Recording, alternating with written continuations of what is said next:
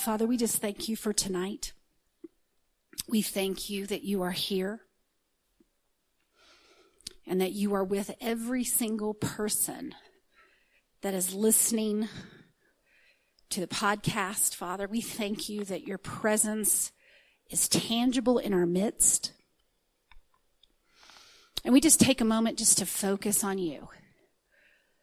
We just breathe in the presence of the Holy Spirit. We just take some deep breaths of your love tonight.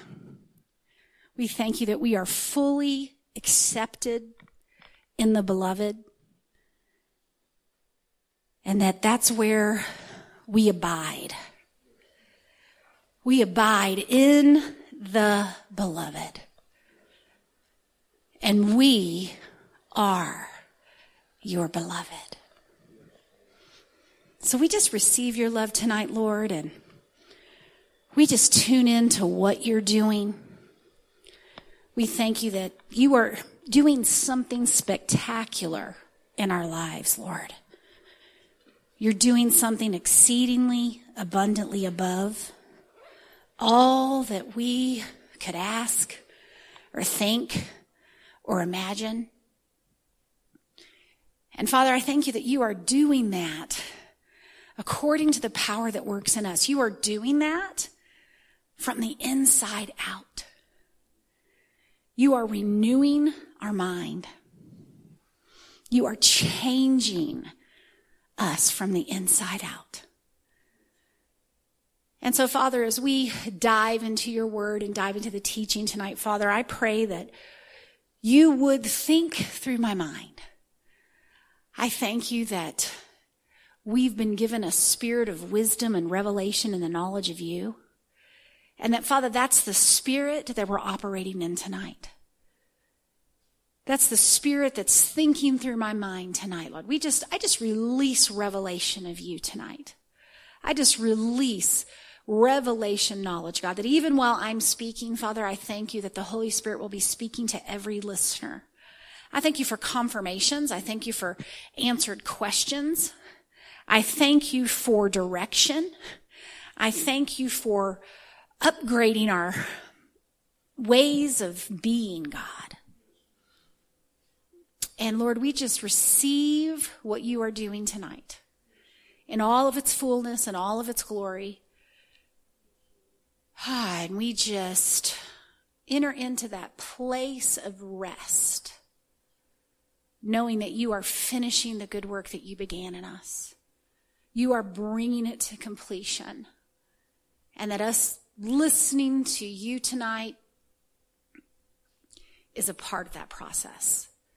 So we tune in with our spiritual ears, Father. We just thank you that we have eyes to see, and we just receive it all tonight. In Jesus' name. Amen. Amen, amen. Well, I am going to jump back into a teaching actually that I started 2 weeks ago. We had Tim right here last week. That was awesome.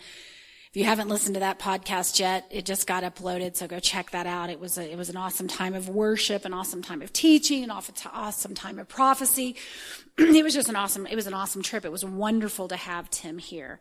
It's amazing when you, Tim had been out previously and we, met each other before, but we had an extended time together this time, and it was pretty awesome. It was an amazing experience just getting to know him. We actually took a trip one day up to Pikes Peak, and wow, it was just, I don't know how we drove down. We were so wrecked in the glory of God. It was an amazing time with Tim. It was like instant brotherhood, just getting the chance to get to know him and hang out with him. So anyway, listen to that podcast if you haven't heard it.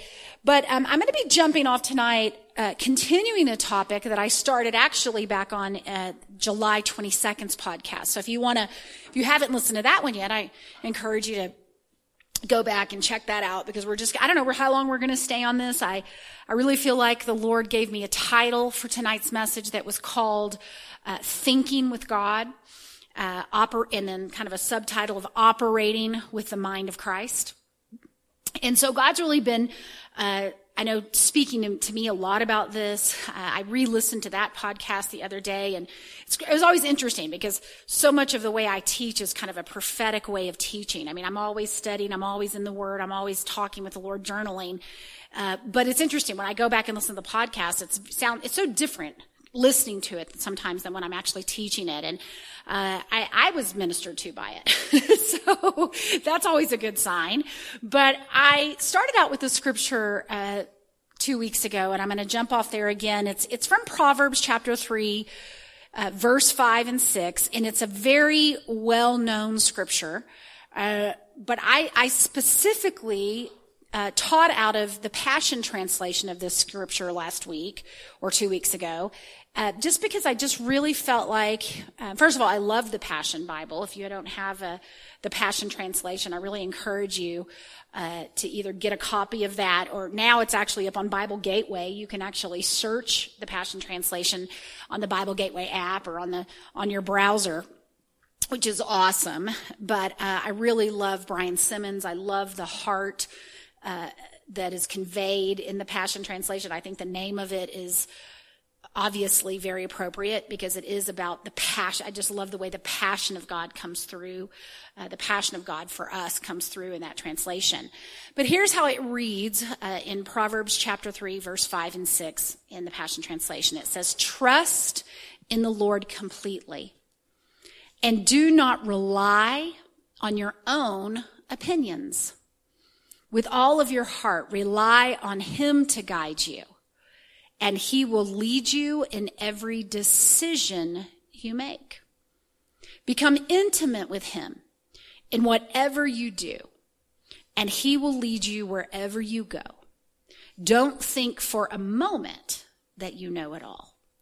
Now, really the crux of this series, I really believe, is focused on the Lord continuing to identify in our lives really the way that we operate independent from him, and the ways that we still are under this illusion that we are somehow separate from him. And independent thinking or independent action actually comes out of this illusion that we are separated from the Lord. And, I did a webinar a couple of weeks ago. I don't even know if you can sign up for the replay now, but in it, I taught, it was called The 5 Keys to Hearing God Clearly About Your Life Purpose. And one of the keys, to me, is always one of the keys, no matter what my webinar topic is. It's kind of like always a key. And the key that's always the key is that illusion from God is a separation. And I spent time on that webinar, and I'm just going to talk about this in the context of thinking with God tonight, that a lot of times when we hear the gospel, I grew up in church, I heard the gospel, I've known the gospel as long as I can even remember. I was in Sunday school every Sunday. But a lot of times the way we're presented the gospel is that it is primarily a message about being saved from hell and being forgiven for our sins so that we go to heaven someday. And I am not denying that there are aspects of the message that those are kind of like the fruit of the message. Yes, we escape hell. Yes, we are forgiven, and yes, we go to heaven someday. But that was not the way the gospel was presented by Jesus. And it wasn't the way the gospel was presented by the Apostle Paul in the epistles. As a matter of fact, the term eternal life, I don't know if you are like me, but as a child, I learned the scripture John 3:16. And, that's if no one knows any Bible at all, that's probably the one scripture that people can say. And it says this, it says, "For God so loved the world that he gave his only begotten Son, that whosoever believes in him will not perish, but have eternal life," or have everlasting life. And so, growing up, eternal life, I always thought it meant living forever with God. However, it was always kind of taught out of context in the sense that First of all, the whole, chapter of John 3 is actually saying a whole lot about what salvation actually is. But even more clearly in John 17, specifically in verse 3, Jesus actually defines what eternal life is. And he says it this way, and I'll just read it to you in the NIV. It says, "Now this is eternal life, that they know you, the only true God, and Jesus Christ, whom you have sent." Now, the NIV is one translation. It's a pretty simple translation of that scripture, but it even says there, but eternal life is to know God. Another translation says that eternal life is to know and experience you as the only true God, and to know and experience Jesus Christ as the Son whom you have sent. And so Jesus, in the context of his last prayer, it was not the Lord's Prayer, it was the last prayer before his crucifixion, is defining eternal life within the context of knowing and experiencing God. Now that makes sense, because how many of you know Jesus said, "I am the life"? I am the life. That God is, and the kind of life is a Zoe. It's in the Greek. It's Zoe. I am the Zoe. I am this kind of life. I am this life, right? And so knowing God is knowing this eternal life, knowing him, and not just knowing him in a sense that, like we know, famous Hollywood actors and actresses that we see in movies, or we know politicians, or we know people that are on television or something. No, this kind of a knowing in the Greek, that Greek word that is translated know, is the Greek word gnosko. And it is the most intimate kind of knowing that can exist. As a matter of fact, it's considered a Jewish idiom for sexual intercourse back in Jesus' day. So this was a very intimate knowing. And the kind of knowing that Jesus is actually talking about, and the only reason I'm spending time here is because I'm drilling in on this idea that our intimacy with God is the most intimate relationship that we will ever experience. And even though it was a Jewish idiom for marriage type of intimacy, the intimacy that we have with God is a union and a oneness where God lives inside of us. Christ in us is the hope of glory. So Jesus is inside of us, living his life inside of us. And then we, throughout the New Testament, it talks about how we now are in Christ. And so Christ is in us and we are in Christ. And so this knowing, this experience that we get to have with God as believers is an inside out knowing. It's being known completely by God because he lives inside of us. But it's also an invitation to know God from the most intimate of places, from the inside of him. And, there's scriptures, Psalm 139 talks about how God knows our thoughts before we even think them, that he knows our words before we even speak them. David is talking about, he knows my uprising and where can I go to escape God? Why? And that was even David before there was such a place of being in Christ. But, and if I was really going to preach the gospel, really, in Philippians 3:10, this is what the Apostle Paul says in the Amplified Bible. He says, "My determined purpose is that I might know him." And then it amplifies it and says that I may progressively become more deeply and intimately acquainted with him, perceiving and recognizing and understanding the wonders of his person more strongly and more clearly. So the Apostle Paul had made it his purpose to know God. He had made it his purpose to experience eternal life. And he said it was progressive. He was wanting to, it says here, become more deeply, intimately acquainted, perceiving, recognizing, and understanding. We can just say this, understanding God. Right? Now, I'm sharing this because it's so important that we kind of get a foundation of the gospel being about, number one, knowing God, but a particular kind of knowing God. It's a union kind of knowing God. It's a being one with God. And so much of our Christian experience, my own included, is feeling separated from God, or feeling like we've got to climb up somewhere and into the throne room of God. We've got to worship to get up in this level with God. Like God is way somewhere far away, and here we are, just down here on planet Earth, just trying to be good.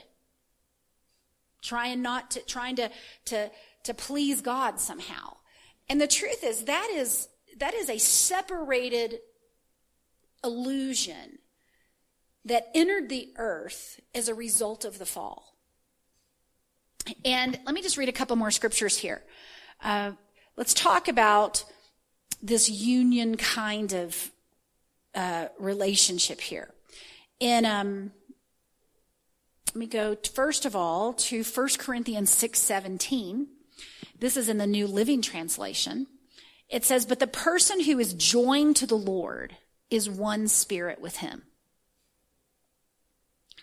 The person who is joined to the Lord is one spirit with him. Okay, now in John 14:20, this is when Jesus was talking to his disciples about the coming of the Holy Spirit. It was right before he was going to be arrested and right before his passion. And he was telling them, here's what he says in John 14:20. He says, "On that day, you will realize that I am in my Father, and you are in me, and I am in you." Now, this is Jesus talking to his disciples. And on that day, on what day?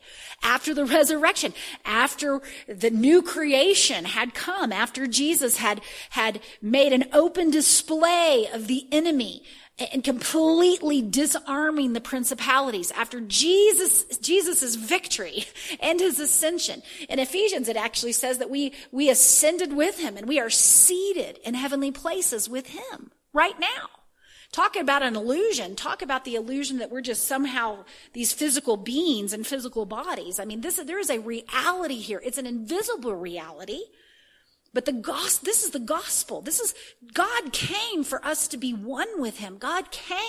Jesus came so that we could know God from the inside out. This is such an incredible thing that Jesus has accomplished for us.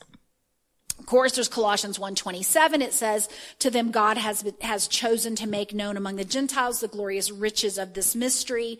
What mystery? Which is Christ in you, the hope of glory. I like to think of it as the potential of glory. Christ in you, Jesus in you is the potential of heaven's glory. Galatians 2:20, another very popular scripture. The Apostle Paul says, "I've been crucified with Christ, and I no longer live, but Christ lives in me.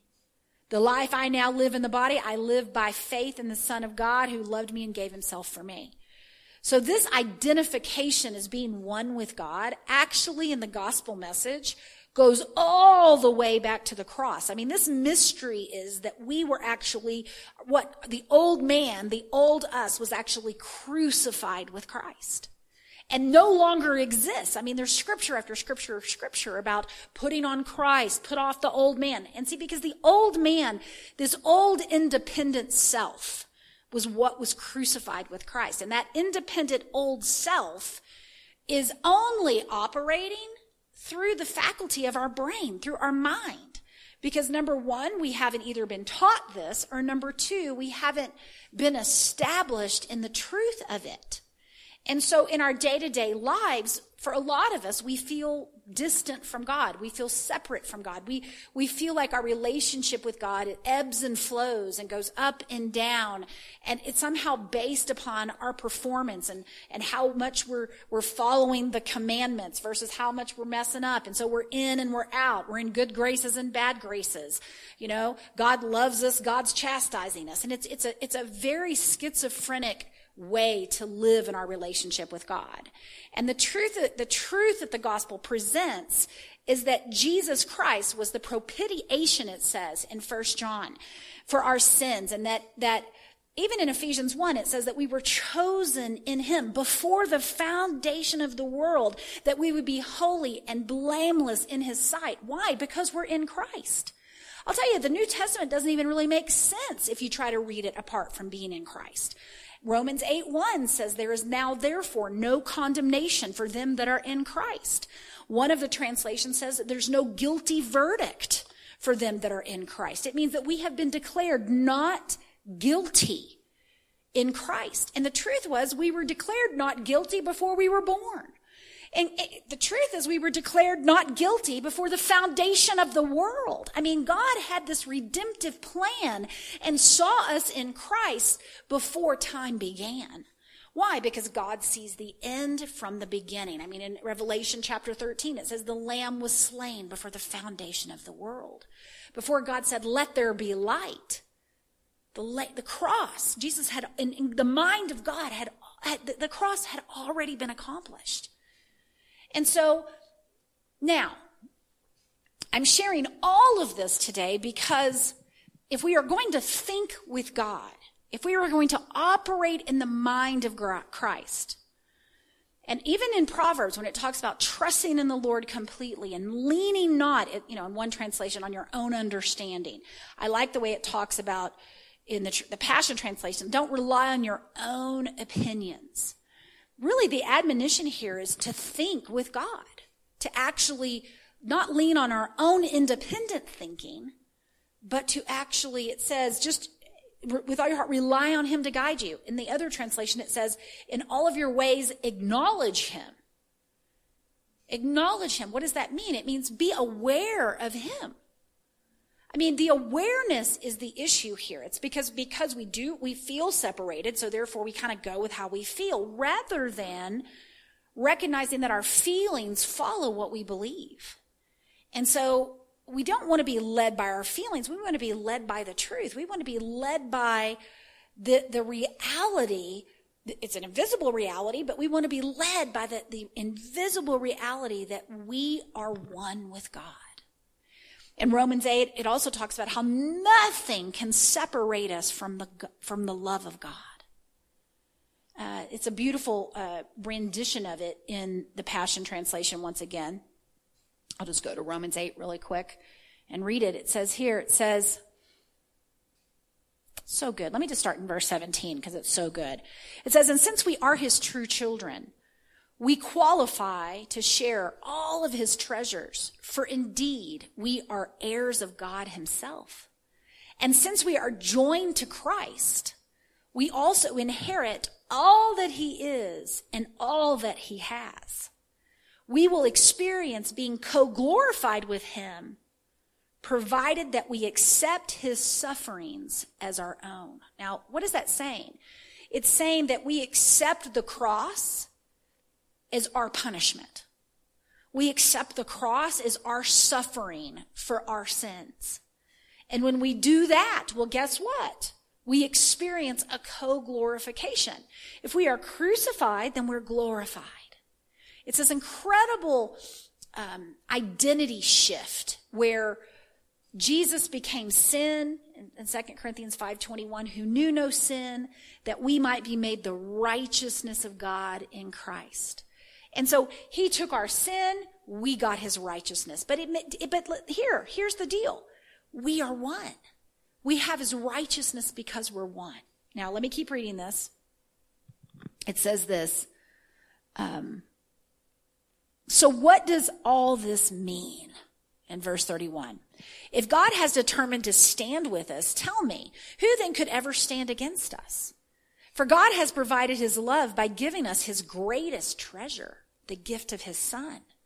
And since God freely offered him up as the sacrifice for us all, he certainly won't withhold from us anything else he has to give. Who then would dare to accuse those whom God has chosen in love to be his? God himself is the judge who has issued the final verdict, not guilty. Who then is left to condemn us? Certainly not Jesus, the anointed one, for he gave his life for us. And even more than that, he conquered death and is now risen, exalted, and enthroned at his right hand. So how could he possibly condemn us since he is continually praying for our triumph? In verse 35, who could ever separate us from the endless love of God's anointed one? Absolutely no one. For nothing in the universe has the power to diminish his love towards us. Troubles, pressures, problems are unable to come between us and heaven's love. What about persecutions, deprivations, dangers, and death threats? No, for they are all impotent to hinder omnipotent love. Even though it is written, all day long we face death threats for your sake. We are considered to be nothing more than sheep to be slaughtered. Even in the midst of these things, we triumph over them. For God has made us to be more than conquerors, and has demonstrated love in our glorious victory over everything. So now I live with the confidence that there is nothing in the universe with the power to separate us from God's love.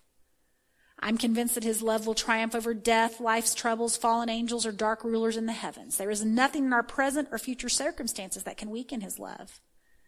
There is no power above us or beneath us, no power that could ever be found in the universe that can distance us from God's passionate love, which is lavished upon us through our Lord Jesus, the Anointed One.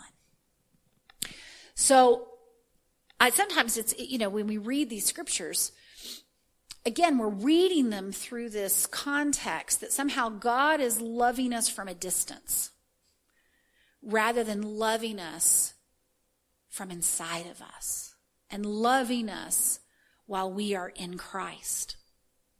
Now, remember, the scripture that I talked about tonight, the reason that's a really big foundation that I laid. That was just foundation at this point.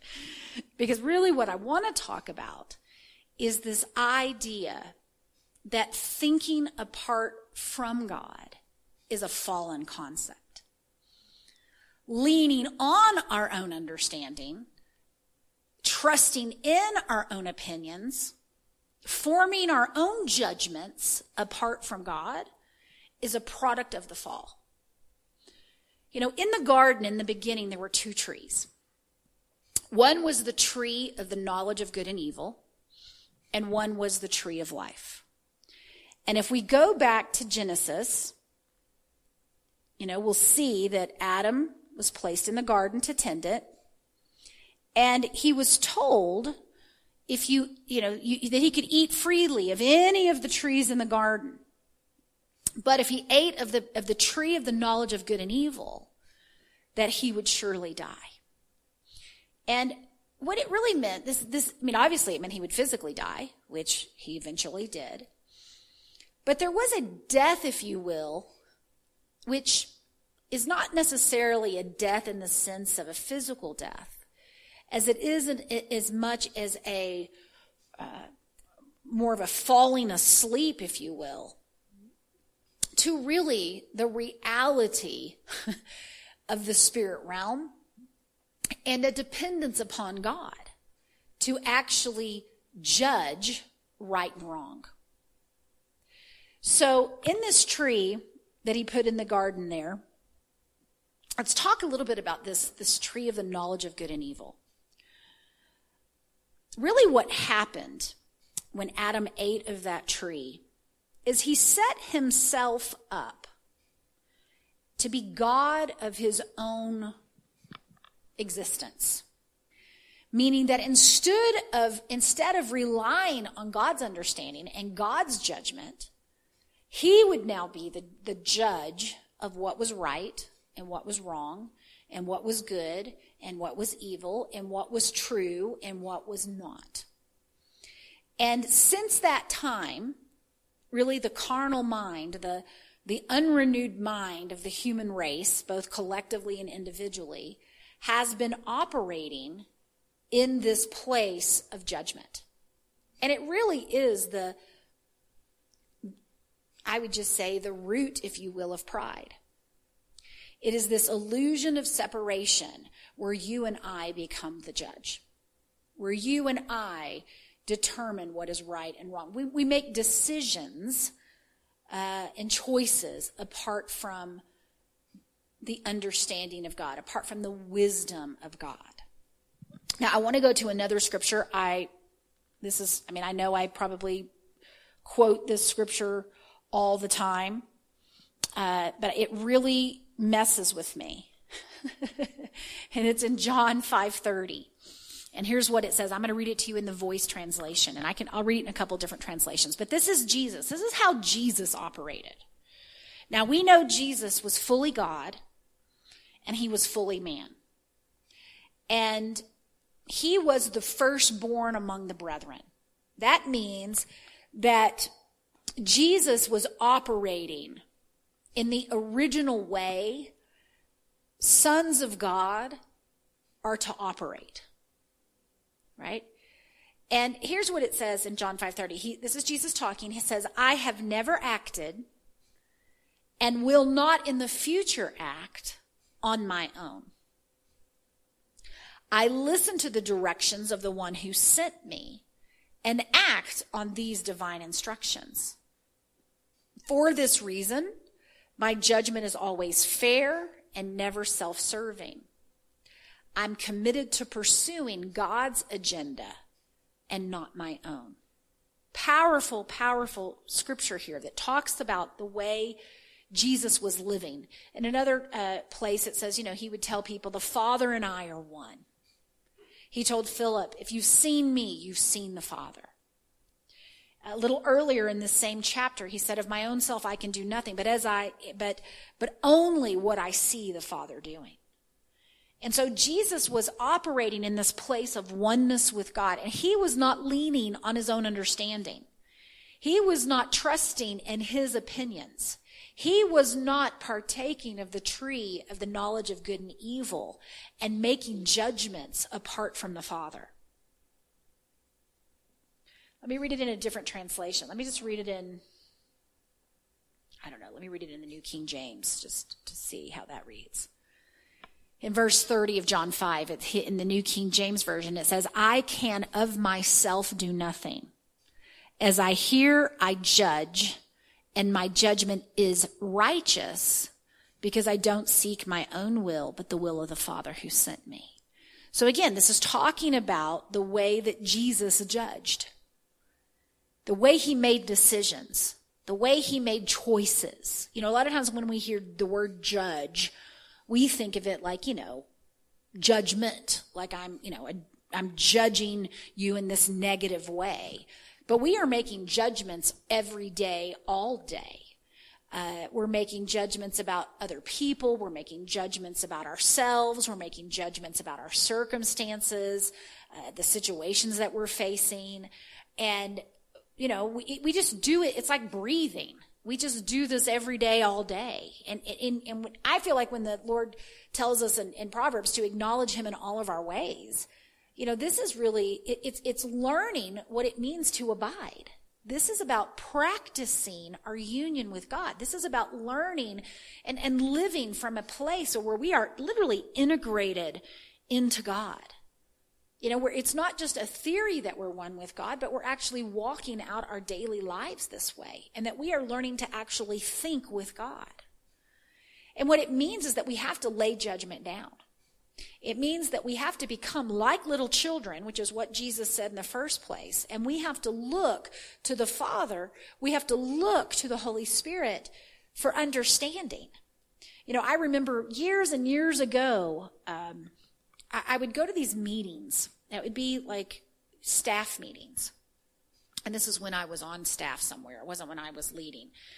And I remember we would go into these meetings and we would have an agenda, but it felt like, I don't know how to explain it. There was always drama in the meetings. It just seemed like, I don't know. They just wanted, the meetings you would come out and you would just be like, what in the heck just happened in that meeting?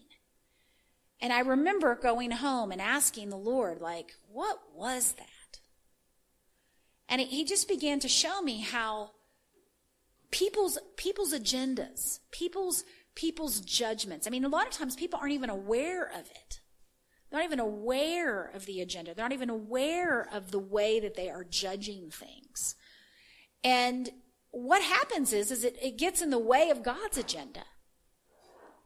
It gets in the way of God accomplishing what he wants to accomplish in our lives and the lives of others. And so let me just keep going here about this idea of thinking with God. All right, I want to go to Colossians chapter 3 now. And I want to go, I feel like I go here fairly regularly, but I want to go here in the Passion Translation today. This is really a powerful passage in so many ways, but whoops, let me pull it up in the Passion here really quick. I have it in my notes, but I'm here, so I'll search. Listen to this in verse 1. It says this in the Passion Translation. Christ's resurrection is your resurrection too. This is why we are to yearn for all that is above. That's where Christ sits enthroned at the place of all power, honor, and authority. Oh, wait, I meant to go with this in the Message translation. I apologize. That's powerful, though. I just like reading that part that Christ's resurrection is our resurrection. Talk about union.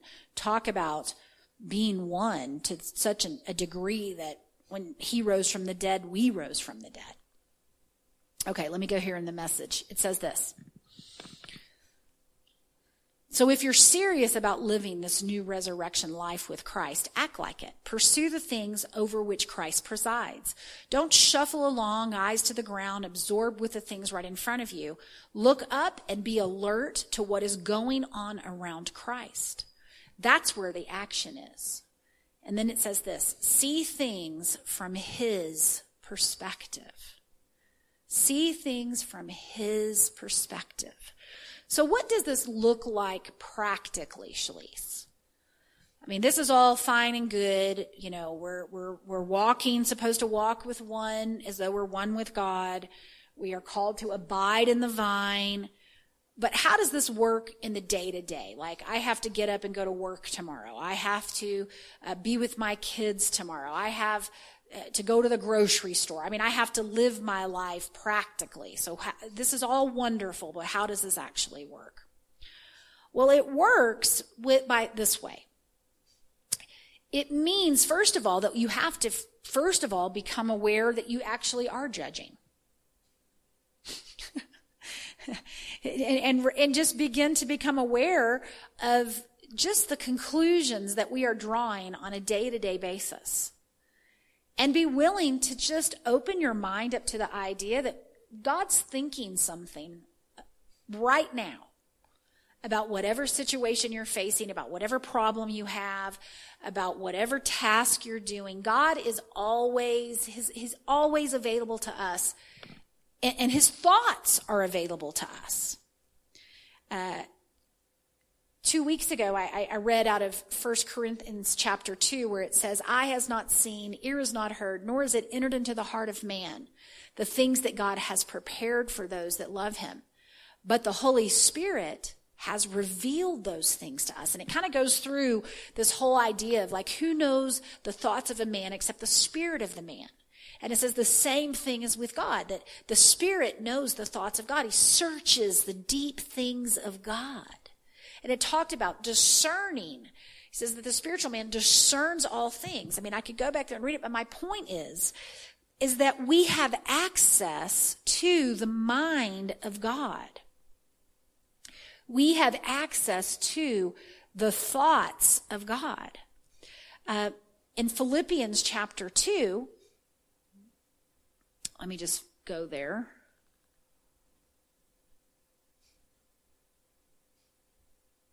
And we'll start in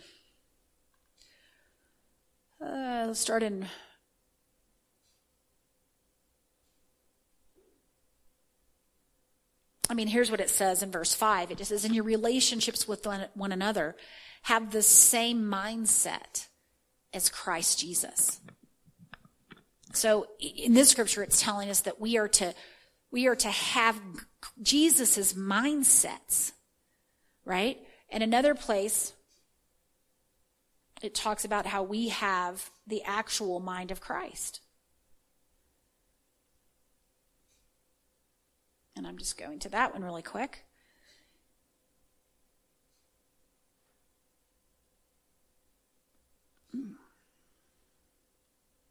Hold on one second. I want to go to the specific translation.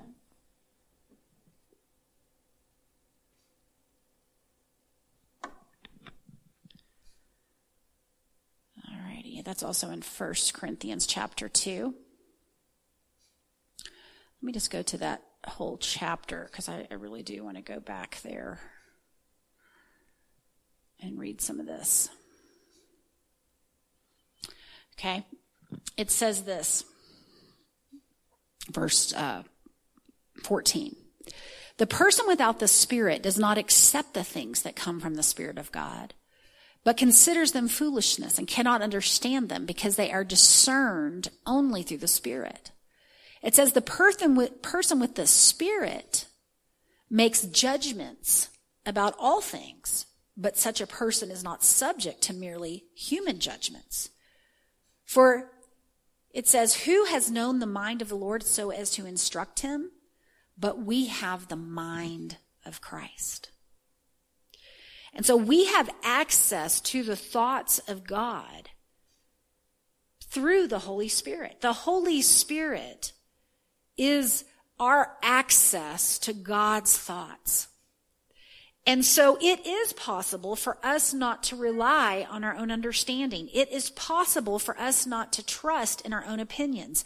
It is possible for us to lay down judgment and think with God. And so I said, first of all, we've got to become aware that we're actually doing it. And then secondly, we've got to plug into the Holy Spirit. We have to be able to hear the voice of God. We have to be able to hear what the Holy Spirit is speaking. And the way that I personally have developed this in my own life is through journaling. And over the years, I have learned how to access the mind of God by basically just choosing to set my mind aside. And so it's just as simple as saying, Father, I can tell you what I'm thinking, but you already know because you know what I think before I think it. But what I'd like to really know is what you're thinking. What are you thinking about this situation, about this problem, about this person? You know, I commonly counsel spouses of unbelievers, meaning that, you know, either a husband is married to a wife who is not a believer or a wife that is married to a husband who's not a believer. I commonly counsel them to say, ask the Lord to show you your spouse from his perspective. How does he see them? How did he create them? What was his original intent for them? And get in agreement with that. Right? But it's not just for our spouses, it's for every situation. So it's a simple question. What are you thinking? You know, I remember the Holy Spirit. One time, he's a jokester sometimes. I remember I was praying. I was in this praying time of prayer. And I was journaling and praying. And I remember kind of seeing this vision. And it was just an imagination. It wasn't an open vision or anything. But I was kind of walking up this kind of rocky mountain. And I look over and I see the Holy Spirit. And he kind of looked like, because the Holy Spirit obviously is spirit, he kind of looked like, I don't know, he was made of water or made of those fumes that you see at the gas station. You know, when you're filling up the gas and you kind of see through it, but you can see it. It's almost like, it reminds me of spirit. It's just fumes. He kind of looked like an outline of a man like that.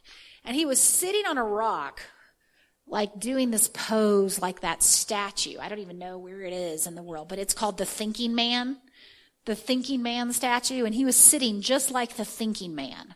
And I look over at him and I'm thinking, and I'm like, what are you doing? And he goes, ask me what I'm thinking.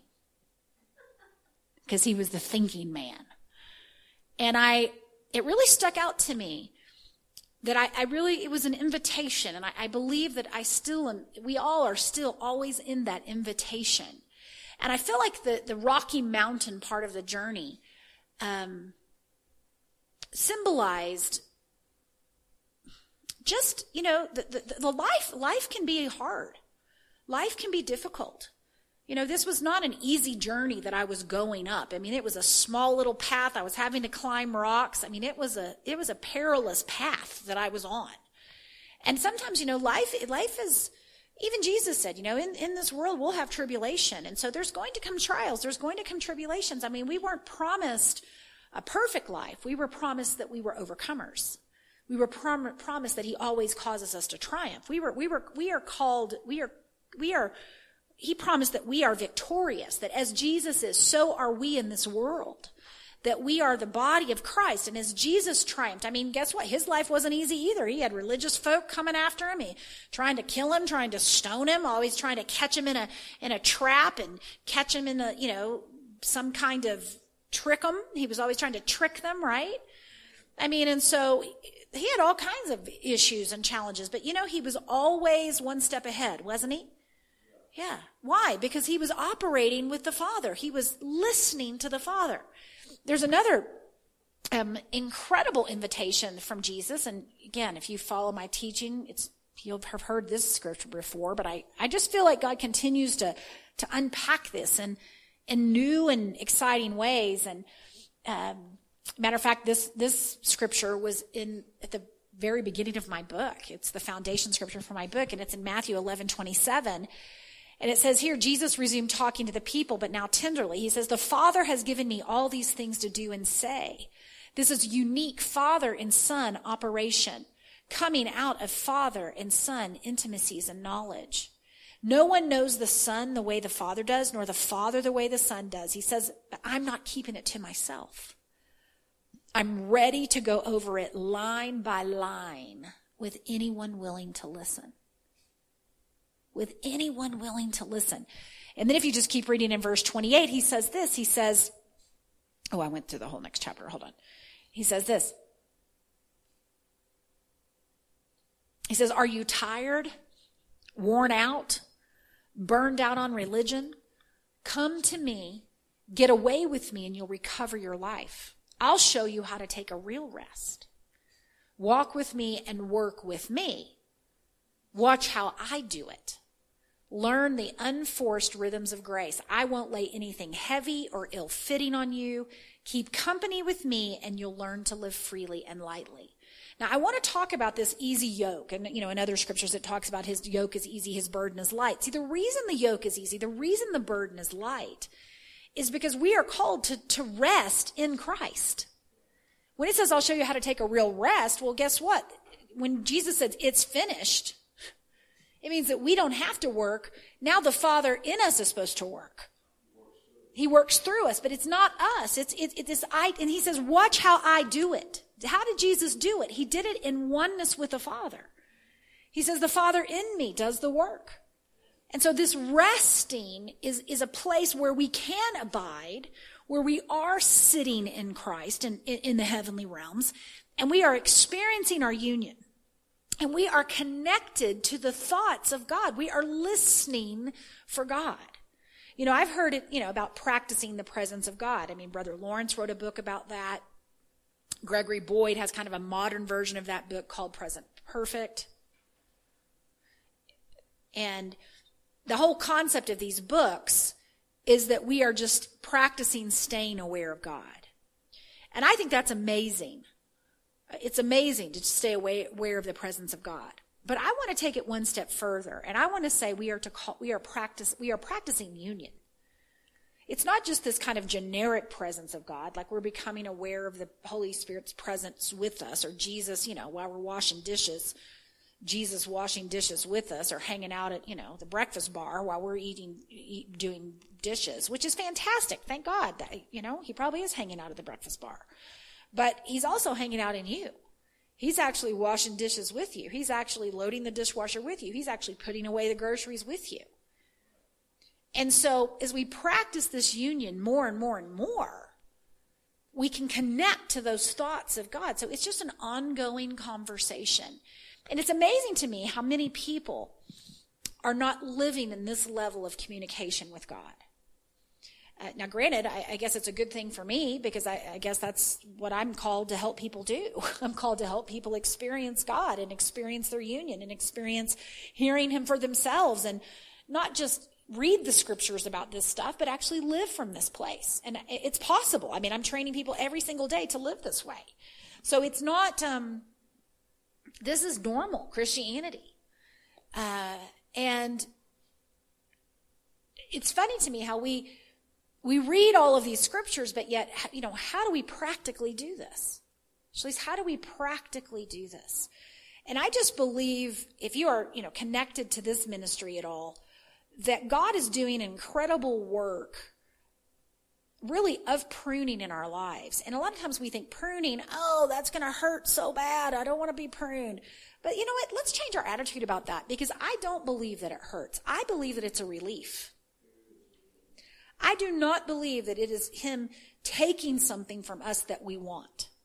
I think he is taking dead weight off of us. I believe he is taking the things that weigh us down and keep us from flourishing and keep us from thriving. It is not painful to me. It's like, thank you, Jesus, already. And what it is, let me tell you what he's pruning. He's pruning independent thinking. He's pruning ways of operating independent from him. He is pruning illusions that are causing you to strive and work for something that has already been provided for you. He is cutting off the ways of our being in our lives that are exhausting. He is cutting off performance. He is cutting off this illusion of separation in every area of our lives. He's cutting off religion. He's cutting off performance. He's cutting off, truthfully, the things that cause us so much torment. And so, with that said,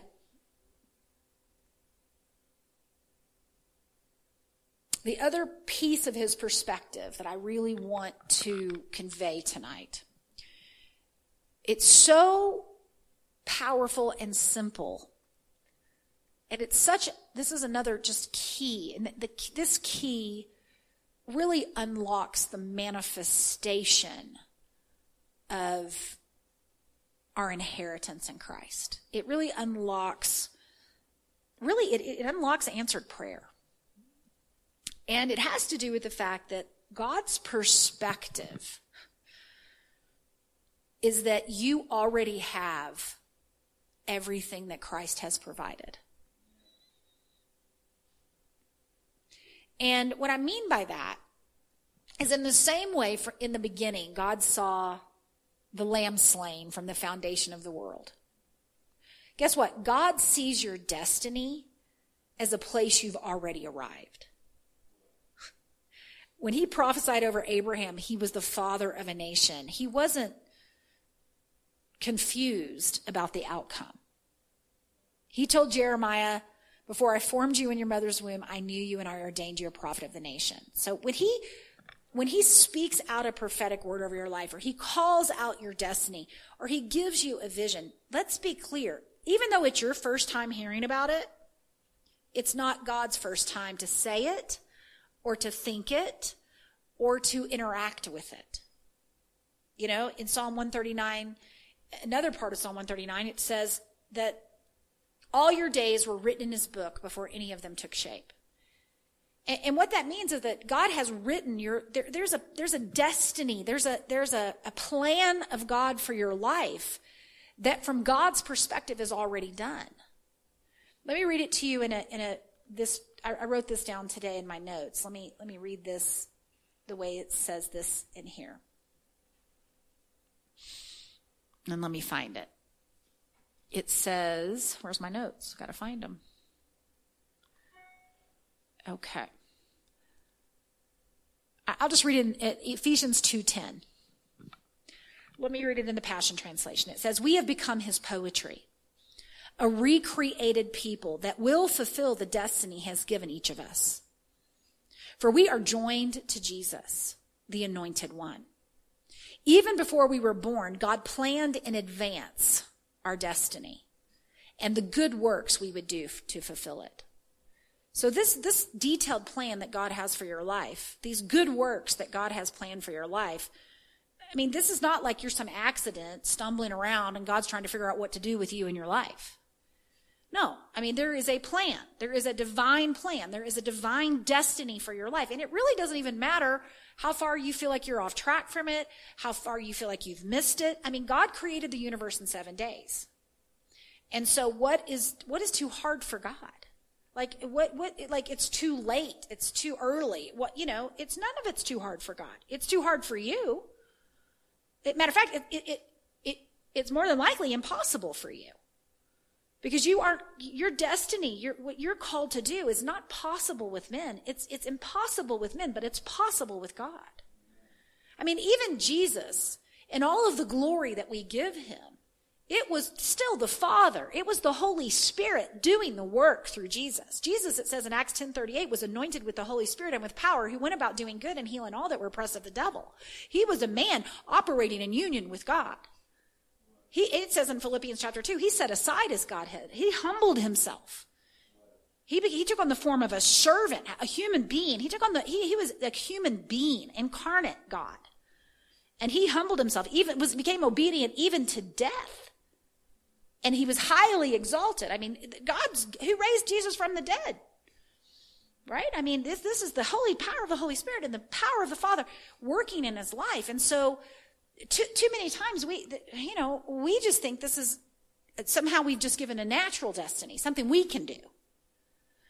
Okay, it says this in the Amplified version of that scripture. It says we are God's own handiwork, his workmanship. He's the one doing the work. We're his workmanship. We're his poetry. We're his story. We're his poem. We're his living letter. We're his testimony. We're his idea. And it says this, recreated in Christ Jesus, born anew that we may do good works, which God predestined. Predestined means planned beforehand. It says for us, taking paths which he prepared ahead of time, that we should walk in them, living the good life which he prearranged and made ready for us to live. Now, why am I going to all of these links to talk about this? And I feel like I'm kind of going on here because there's multiple points in this. But if we are going to think with God, we're going to have to also recognize that he thinks completely different than we do. He thinks of things backwards. He doesn't start with something at the beginning and then figure it out as he goes along. No, he begins with the end in mind. And he has a vision, and then he fulfills it. He begins with the end in mind. And so from his perspective, it's finished. So let me talk about this just really simple, because I said this is the key that unlocks answered prayer. This is the key to manifesting really anything in our lives. Because we have not only a default illusion that we're separated from God, but we also have this default illusion that we are in lack. And what I mean by this default illusion, I mean it's kind of just the default way we see things until our mind is renewed.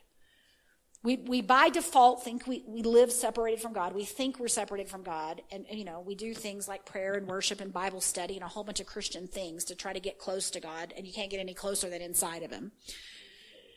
And then we live with this illusion that we are in lack. So we lack finances. We lack all of the things that are in us. And it says, my faith becomes effectual as I acknowledge, it says this in Philemon.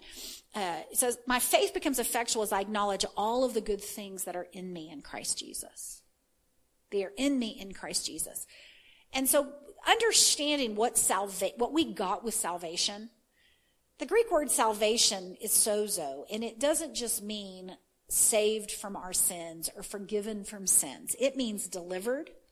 It means prosperous. It means whole. Now, I get that most of us are not experiencing the fullness of wholeness. We're struggling with all kinds of things. And part of it is that we still operate from, we don't even recognize that we've been made whole. We think we're going to be made whole. And because we don't see the end, we see where we are. And God doesn't talk like that. I mean, he calls things that be not as though they were. I mean, he tells Gideon, you're a mighty man of valor. He tells Simon, your name is Peter, right? He tells Abram, your name is Abraham, and you're the father of a nation.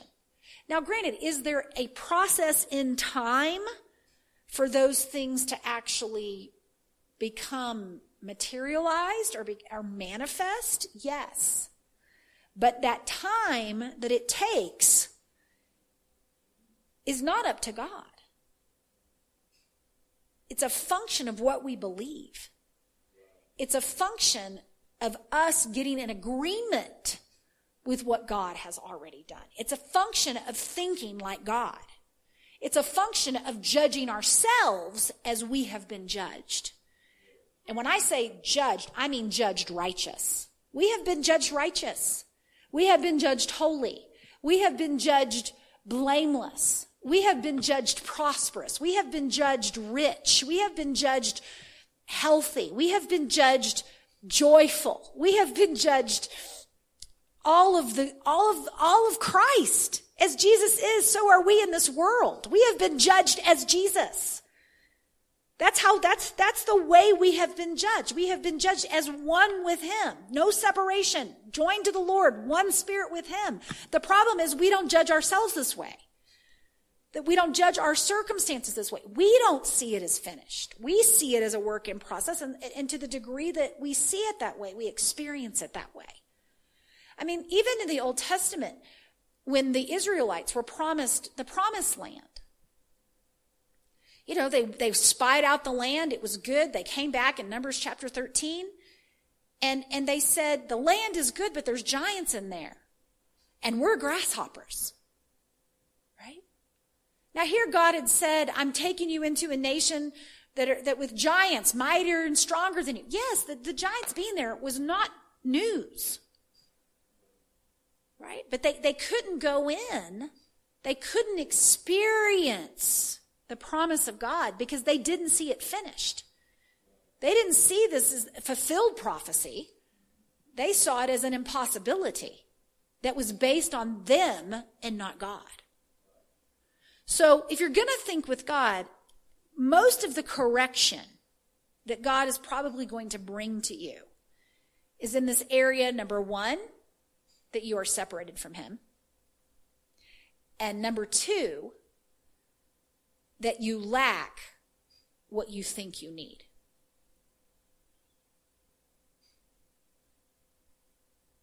And so practically what it looks like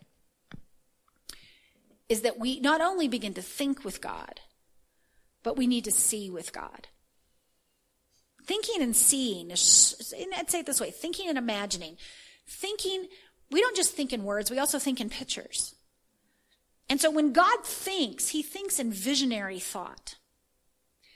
And so as he's thinking with you, you know, he's going to show you the future. It says this, you know, that the Holy Spirit is the Spirit of truth. And it says he will guide us into all truth and he will show us things to come. So the Holy Spirit wants to give you imaginations and visions of the fulfilled promise in your life, of the fulfilled destiny in your life, of the answered prayer in your life. And there's so many things around this. I can almost feel the questions. Well, how do you know the will of God, Shalise? How do you even know what's to pray for? How do you know? Well, I told, you know, it was funny. I was talking with some Emerge students recently about this, and this particular person had an unpaid bill to the degree that literally, like, their car was about to be repossessed, and they weren't sure what God's will was in the situation.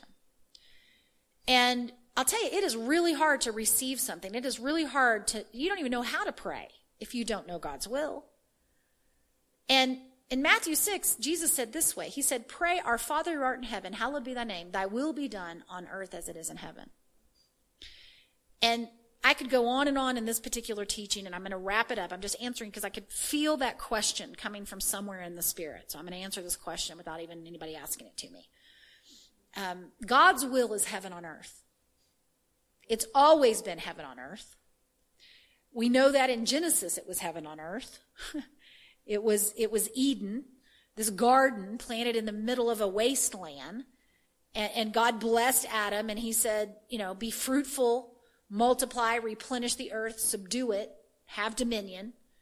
In other words, he was saying, make the earth look like this garden. Make the earth look like heaven. Make it look like paradise, Adam. Right? And so God's will has always been the Lord's Prayer. Your will be done on earth as it is in heaven. And in heaven, how many of you know, there's no sickness, there's no divorce, there's no depression, there's no strife, there's no striving. Right? And Jesus, when he arrived on the scene, he said, his message was, repent. Change your mind. The kingdom of heaven is at hand. Heaven has arrived. Why? Because I'm here. And he said, repent, believe the gospel. The kingdom of heaven, where is it? Where is it? Where is it? Well, it's in us. How come? Because Jesus is in us. And where Jesus is, the kingdom is. And so God's will is the kingdom to cover the earth. It's his for heaven. The kingdom, it says of the increase of his government, there will be no end. It is God's will for heaven on earth. So guess what? There are no repos in heaven. You know what? There's no trailer parks in heaven. Not that there's anything wrong with that, if that's where you are today, but that's not God's best for you. You know, last time I checked, the streets are gold. There's no hood, right? There's no drive-by shootings, right? So God's will for you, it says Jesus came that that you might have life and have it more abundantly. So, in the areas of your life where you are lacking, possibly you're lacking because you don't have a vision of victory in your life. You don't have a vision you're not in agreement, in other words. You're not in agreement with who God says you are. And so, next week, I really feel like I'm going to go through some just practical steps of some ways that you can get in agreement with God. Practically. Just really, really practically. Because some of us have been going around mountains, the same mountains, for a really long time. And we're just like, what is the problem? What is the problem? What is the problem? Well, the problem is you've never received it. And when I say you've never received it, I mean you've never agreed. You've just never agreed that you already have it. That in Christ it belongs to you. And that you already have it. Now granted, in the physical realm you don't already have it. I get that. I'm not crazy. I see that in the physical realm you don't have it. But in the spiritual realm you've already got it. And the spiritual realm governs the natural realm. It governs the seen realm. And so when what we see invisibly manifests visibly. And I can bet you right now you're probably already imagining lack. You're probably already imagining yourself without it. You might even be imagining a future where it's getting worse. So we'll continue with this, but this is thinking with God, operating with the mind of Christ. And so, Father, I thank you for just what you've shared today. Lord, I thank you that you are pruning our lives. You are pruning off these ideas, these human ideas of separation from you, of working for something that we've already got, of seeing ourselves and situations and circumstances, Father, in judging those things apart from you. And so, Lord, we want to lay down judgment. We want to come into agreement with your judgment. And that's crazy because I know we've always thought of that as a negative thing. Like, oh, you're going to get judged by God. Well, I'm like, judge me. Because he's going to judge us good. He's going to judge us as righteous. He's going to judge us as being in Christ. He's going to judge us as healed and whole and prosperous. And so we just agree with you, Lord. Thank you for the manifestation as we agree with you. Thank you for your thoughts. Thank you for your victory, Jesus. Thank you that it's already won. Thank you that you defeated darkness just by being light. We just exalt you. We exalt the cross. We exalt your goodness. And we receive it tonight, Lord. And so, Holy Spirit, I just pray that you would, sift this message down into the hearts, into the souls of the listeners tonight, Lord. I pray that you would make it their own. Not just a message they're listening to, Father, but just cause it to come alive in their hearts. I just release light in their hearts, Father. Just revelation light so that they can know the truth and be set free. In Jesus' name. Amen.